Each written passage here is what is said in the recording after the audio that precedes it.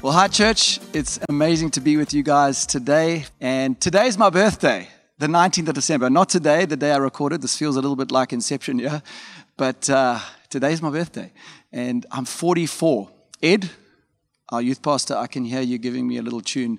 But we just are grateful that all of you are with us today at church. For those joining us online, we trust that you are having an amazing break if you are on holiday. And hopefully an incredible Christmas and New Year. But thank you for being with us today. I trust that you feel more encouraged after the service than when you came. So we are in the middle of a series called Unto Us. It's a famous scripture that is often spoken about during Christmas time. We would have heard it at a million carol services. Unto us a child is given. And the last couple of weeks, we've had Colin and Adele preach so powerfully into the first two concepts of the scripture. And today, I'm going to be looking at Everlasting Father. If you don't mind joining me, we're going to look at Isaiah chapter 9, verse 6. If you've got your Bibles, you're welcome to open it up. Otherwise, it will be on the screen. But this is a scripture that I'm sure you've heard before, but it says, "For a child is born to us, a son is given to us.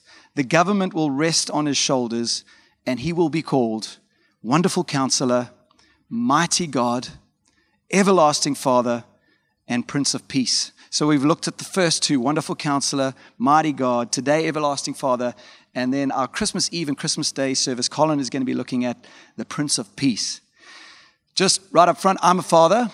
I know I always get teased because I always mention the fact that I'm a father of 4 children, but it is a real privilege. And maybe some of you haven't seen my kids in a while, but they have really, really shot up. My son is almost as tall as me. I'm like this much taller than him. They normally come in the evening service, but for those of you who haven't seen them in a while, this is a picture of my family up on the screen. This was a picture for my daughter's grade 11 dance. It's crazy. And I can't believe that she will be in matric next year. I just don't know where time has gone. But those are my kids, and a real blessing to have 4 kids. And not only a father of 4 children, humans, but as you know, with a growing family, you've got to have dogs, right? We weren't really like huge dog people. I mean, I like dogs and I like cats. But my daughter had asked for a dog from when she was young, and we kept putting off. When you 8. And then my wife said, okay, well, when you're 10. Then 10 came and we didn't have the dog. Okay, when you're 12. And eventually, because we, try to be kind parents, we eventually got the dog, Lacey. And then they said, we need another dog because Lacey needs a companion. So now we've got Charlie and Lacey, and you'll see a picture of them here. They're very cute. This is the look they give me whenever I leave the house. They look at me like, when you coming home? But very cute. Lacey, the girl in the pic there, is completely in love with me.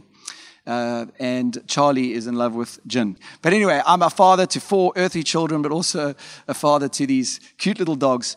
But more importantly, we have a Father in heaven that is a father to all of us. Maybe you haven't understood the concept of who a father is or what a father is. Perhaps your earthly father, this side of eternity, maybe hasn't been the best example. And I'm hoping today that you would get a real revelation on who our God our Father is. And if you wouldn't mind, I just want to pray briefly. Father, we thank you so much that we can be in church today. We thank you for this time of year, just an amazing time to be with family and friends, but also just to celebrate you, Jesus, and why you came to this earth. And our Father in heaven who sent his Son, Jesus, for us. And I pray today that as we look at the Word, we just spend a moment with you today. I pray that we'd have a revelation on who you are, Everlasting Father. Speak through me, I pray, in Jesus' name. Amen. Just right up front, first point really is God is our Father. If you look at Isaiah 64 verse 8, it says, "Yet, O Lord, you are our Father. We are the clay, you are the potter. We are all the work of your hand." God is our Father. And when you look at Jesus, when he was here on this earth, he was teaching his friends, his disciples, how to pray. And in Matthew 6:9, he says, "This then is how you should pray. Our Father in heaven." I'm sure we've said that prayer many, many times. "Our Father in heaven, hallowed be your name." And Jesus actually had a real intimate term that he would refer to his Father. It wasn't Father. Obviously, he spoke Aramaic and he spoke Hebrew. But a term that he used is pretty powerful. It was a term called Abba. And he would say, in our English version of the Bible, we often see Abba Father, because that word Abba is not something that we can translate, because we don't actually have an English translation of that word. It's such a special, intimate term that Jesus would refer to his Father, because he was one and the same, right? But that word Abba is basically daddy, but without the childlike connotation. So as an adult, you could refer to your dad. I mean, you'd probably be changed from daddy to dad at some stage, I don't know, but as you mature. But this term was intimate. It was daddy, but without the childlike connotation. Such a special word. And I don't know what you have called your earthly father, or perhaps you as a father right now, what your kids call you. Recently, my son Jude has been calling me Pops. I don't know where he got it from, but he's like, okay, Pops. Everything's Pops. But it's pretty amusing, because I don't know, he just started calling me that. But you know what's interesting? They did a study, and it's amazing, because when children start to speak, it's amazing how normally one of their first words across the world they would say is dada or papa or abba. It's amazing. It's almost like God is showing our need as humans here on earth, our need for a father. And it was always a special moment when each one of our kids started to speak, and those were normally the first words, dada, mama. Just incredible. And hope for you today is that as we look past even our earthly fathers and mothers, but we would look past that and see the greatest father that ever lived. And I want to touch briefly on a story today. I did actually do a series on it earlier in the year called The Prodigal God. And this story that we would be familiar with is titled The Prodigal Son. What's interesting is actually a story about two sons. Some versions of the Bible say it's a story of a lost son. And I went into detail around that story and unpacked it. But obviously what's so powerful with that story is Jesus was actually illustrating who he was as a father. And there's so much imagery in the story and who he was speaking to that he wanted to reveal to us. If we can just briefly look at the story, and we can see what it's mainly about. In Luke 15 from verse 11, it says, Jesus continued, there was a man who had two sons. The younger one said to his father, look how many times you're going to see the word father in the story. Father, give me a share of my estate. So he divided his property between them. Not long after that, the younger son got together all he had, set off for a distant country, and they squandered his wealth on wild living. After he had spent everything, there was a severe famine in that whole country, and he began to be in need. If we skip to verse 17, it says, when he came to his senses, he said, how many of my father's hired men have food to spare, and here I am starving to death? I will set out and go back to my father and say to him, Father, I have sinned against heaven and against you. It's amazing. I'd never really noticed how many times the word father appears in the scripture. I am no longer worthy to be called your son. Make me like one of your hired men. So he got up and went to his father. But while he was still a long way off, his father saw him and was filled with compassion for him. He ran to his son, threw his arms around him and kissed him. And verse 21 says, the son said to him, Father, I have sinned against heaven and against you. I am no longer worthy to be called your son. But the father said to his servants, quick, bring the best robe and put it on him. Put a ring on his finger and sandals on his feet. Bring the fattened calf and kill it. Let's have a feast and celebrate. For this son of mine was dead and is alive again. He was lost and is found. So they began to celebrate. Such an incredible story, and you can see what Jesus is trying to illustrate here in the story. The idea of the Father, that's the main theme, and trying to show us something through the story. We see the unconditional, undeserved love of this father that had lost his son to wild living and just squandered everything. And, you know, for us, when we're young, I don't know if you remember, especially boys, we would talk about like our fathers. Like, my dad's got a bigger gun than your dad, or my dad's stronger than your dad, or my dad will beat your dad up. My dad's tougher than your dad. I could, with confidence, say my dad has bigger calves than your dad. And when you see my dad, Roger Gregg, ask him to show you his calves. He will happily show you them, but they are definitely bigger than your dad's calves. And I think it would be really strange if when we were younger, we would say things like this: my dad's more sensitive than your dad. Or my dad gives better butterfly kisses than your dad. It would just be bizarre, right? I remember my mom giving us butterfly kisses when we were in bed at night. My dad didn't do that.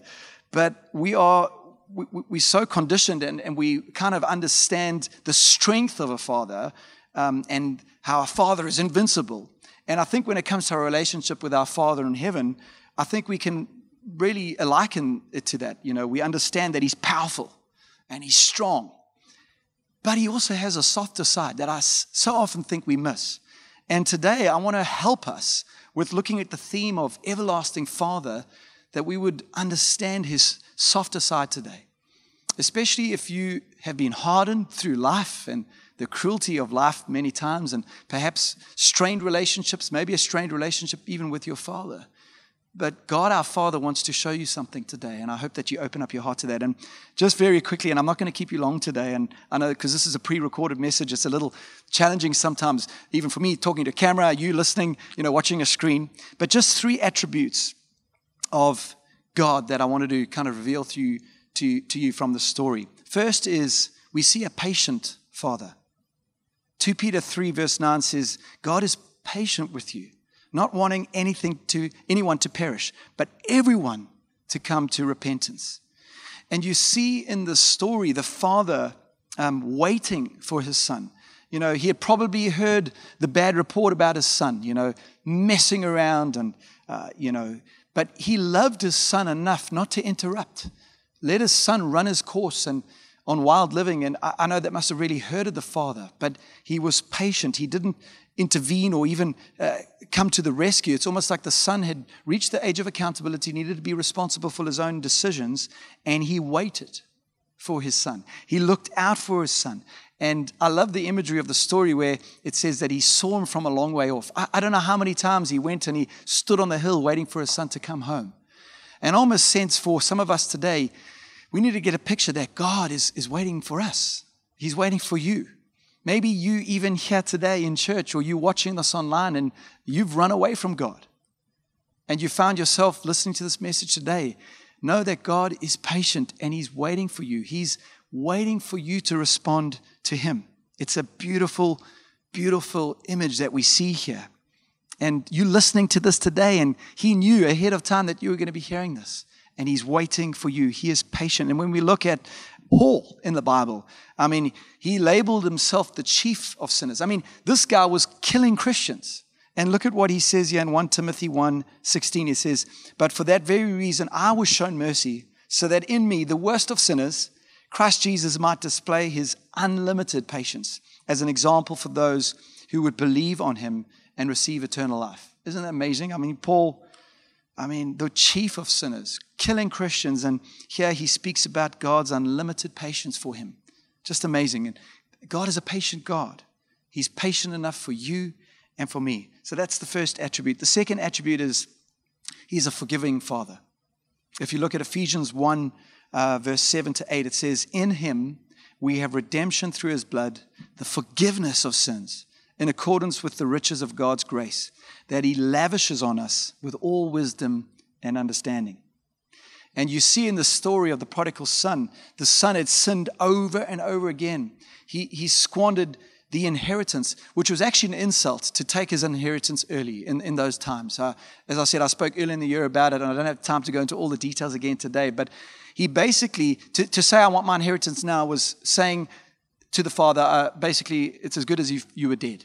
And he messes around, he drinks, he sleeps with prostitutes, and he's a complete mess. And at some stage he decides it's time to come home.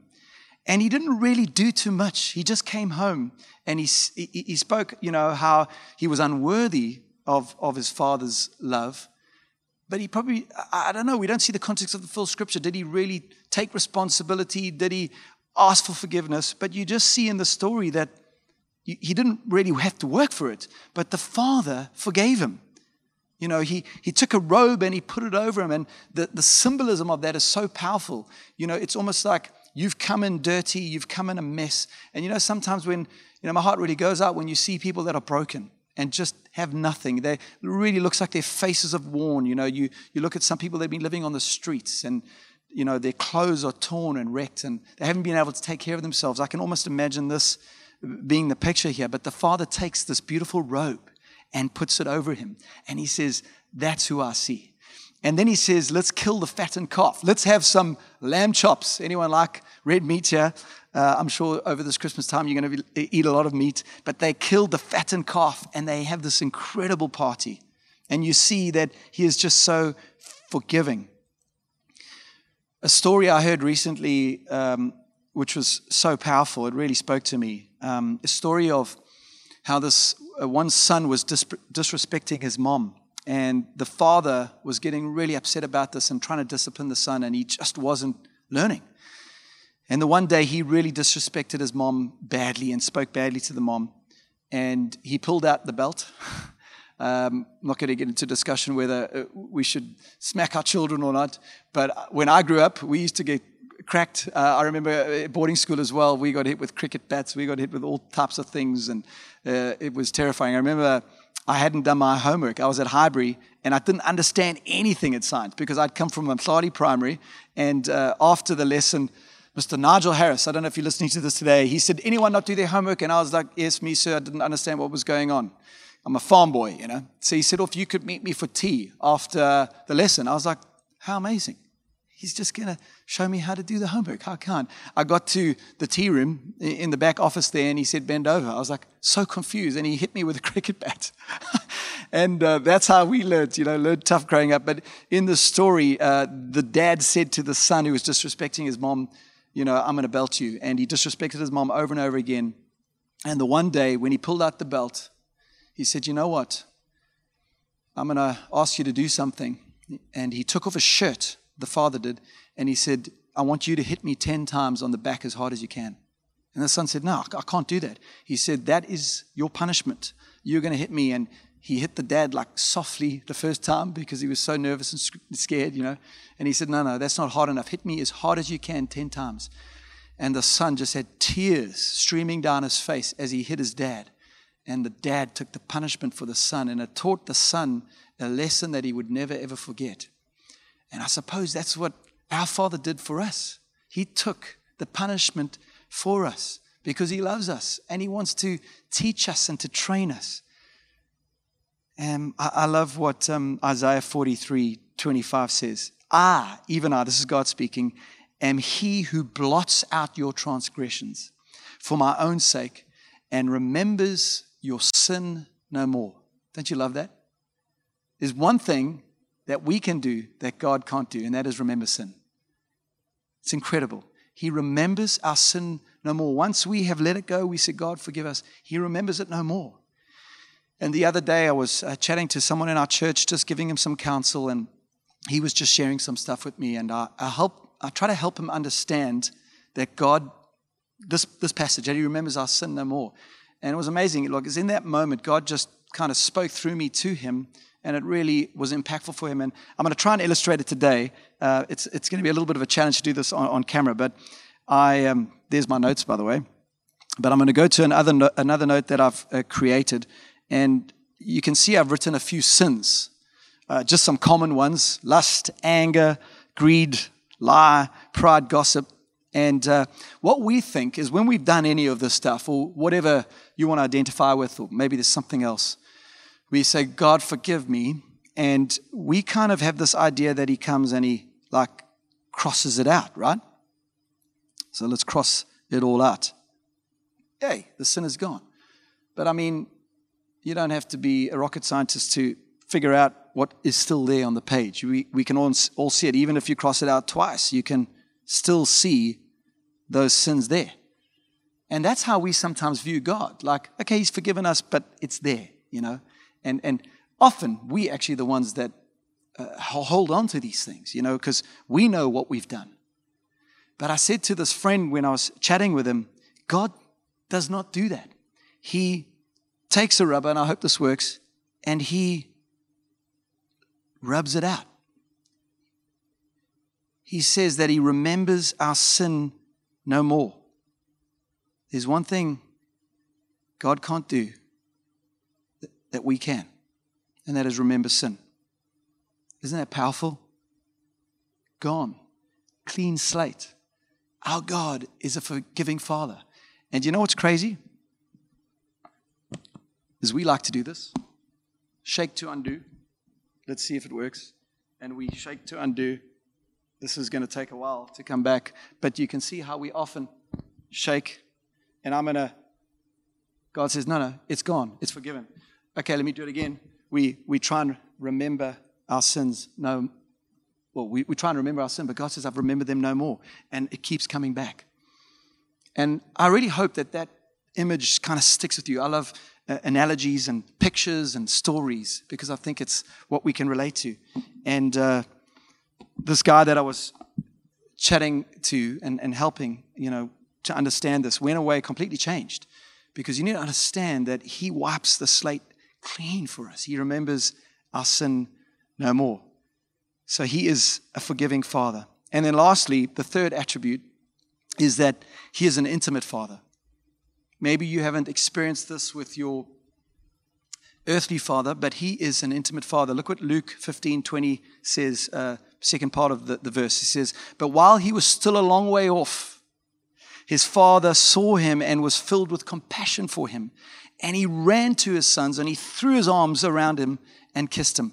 I don't know if you had an affectionate relationship with your earthly father, but you see here what God is trying to show us. He ran and he threw his arms and he kissed him. And it's a picture of God running to us. That's how he sees us. And you know what's interesting? Middle Eastern men in the times of Jesus never ran. It was like you just didn't do it. Also, they would wear these robes and had a slit down the robe, and which would enable them to walk. But if they ran, as you know, the robe would kind of flare up and his leg would be exposed. And in those times, he would have been a shamed man if he showed his leg. Those were just the times that they lived in. And this father did not care. He ran to his son, and you can imagine he was like, I don't care about my shame, but I want to see my son. And he embraces the son. He is an intimate Father. When I was younger, and I think most kids, we feel like we have to perform for our earthly parents, for them to love us. We have to achieve well at school. It's also the culture and, the pattern that this world sets. It's all about achievement and, do well at sports, even though that wasn't their intention. But I think sometimes as kids, we feel that. And you slowly have to teach and train your kids that it doesn't matter what you do. There's nothing you can do that can make me love you more. And as I've had my own kids, I've started to understand this more and more. And it's helped my relationship with God so much. Because so often we can have this view of God that we have to do things to earn his love and acceptance. And we don't. The Bible clearly says, it's by God's grace that we've been saved. It says that we are saved for good works. It's not by the good works. It's not by the good things that we do that we are loved. He loves us. And because he loves us and saves us by grace, we can be who he's called us to be.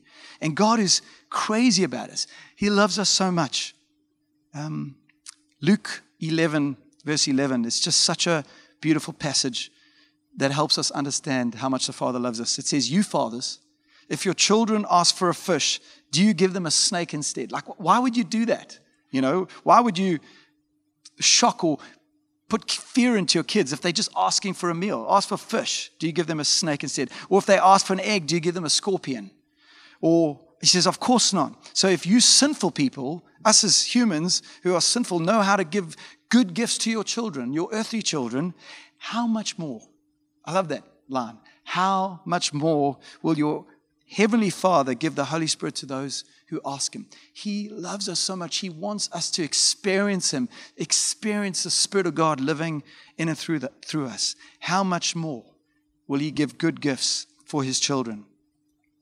And I want to close this message today with a bit of a personal story. I debated whether I should tell it or not. I did post a little bit about it because some people had found out about the story, and it's just important to clarify.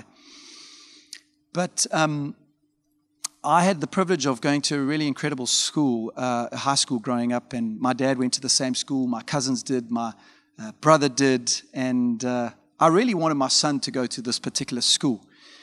But it was a bit of a long shot because of the cost, and also in 2017, 2018, we weren't sure if we were going to still be here in South Africa. As some of you know, the journey, we were potentially moving over to the US, and we kind of missed a bit of the boat when it came to applications and all that. And Jude ended up going to another school, which was a great school, and we had a relationship with the school, and it was all amazing. But as he's progressed over his high school career, he always spoke about a longing to go to this particular high school that I had gone to. And it was a bit of a challenge for me as a father because, I couldn't afford it. It is one of the most expensive schools in South Africa. And also, there wasn't a place available. The waiting list is huge. And we had knocked on the door a little bit to try and see if we could get some funding, and it just didn't work out. And in hindsight, it's amazing how God's timing works, because if he had been there the last 2 years, I think, to be honest, he had a full experience of what that school would have had to offer. Anyway, the beginning of this year, as you know, we had a Believe wall. For those of you maybe not part of our church, we have a wall at the back in our foyer, and people could go write what they believe God can do for you. And it can be anything, because the Bible says, if you ask for anything in my name, I'll do it. And sometimes it feels selfish to ask for small things, but God loves us so much. He's our Father. We can ask him for anything. And people have put things on the wall, and there's a little checkbox. And when God answers that prayer, and hopefully he does, we can come and check that box. And it's been amazing, by the way, just to see some of those boxes being checked throughout the year. So I wrote things that I was believing God for, and so did my kids. And I didn't know what they wrote. It was kind of lost in the graphic of the wall, and there's a picture of what that wall looks like. And it's amazing to see. And if you haven't had a chance, you can still go right on that wall. And we're thinking of leaving that wall for another year as well. We won't paint over it just yet, because we believe like God can still do some of those miracles, and why should we limit him to a year anyway? But someone had pointed out to me that my son had written something on the wall. And they came and they showed me, and this is a picture of it here. So now maybe you recognize the school's name. And I was like, man, that's what he's believing God for. Now, as a earthly father, I was like, wouldn't that be amazing? Like, if he could check that box. But it was such a distant kind of dream, really, a third generation dream. And I was like, I don't know. I mean, there's no plan that I can kind of make. But when I saw that on the wall, as an earthly father, I was like, I need to do what I can, because I love my son. So I started knocking on the door again at the school there, and just trying all sorts of options. We can't push doors open, but we can certainly knock and check those doors. And I think God will open them at the right time. So I had some conversations again, and, put them on the waiting list again, potentially for grade 9, which was this past year, and that didn't happen. And maybe then for grade 10, which would be his standard 8, 9, and matric year. And that would be the last time he could actually go to the school, because that's when they kind of accept the last batch of people. And anyway, we just gave it over to God and just said, God, like, if this is your will, let it happen. Also, my wife, to be honest, didn't want to let him go to boarding school, but it's been amazing how much he's matured in the last 2 years. And we didn't feel he was ready last year, but maybe potentially for next year he would. Anyway, and this story is all glory to God, really. And maybe some of you listening to this might think, oh, that's just ridiculous. How can you believe, for your son to go to Hilton College? I mean, don't you know there's people starving, and, so that's why I share the story with a bit of reservation, but it's to our church family, I think, who would understand the story. And I didn't even post it, because I've got a lot of friends that don't know God, and if I'd put that up there, I believe God can. And I know that we need to give testimony and glory to God, but I just think sometimes that can cause some unnecessary criticism and discussion. Also, people don't understand the context of the story and how it came about. But it's with absolute joy and gratitude and gratefulness that, first of all, we needed 2 prayers to be answered, that a place would open for him in his year, and a place open for him. And it's the same house that my brother was part of, not unfortunately the house that I was in, but it had to, we had to take whatever we could get, but a place open for him for grade 10 next year. So we're like, that's amazing, God. Now we need some funding to come through, and it's a lot of money.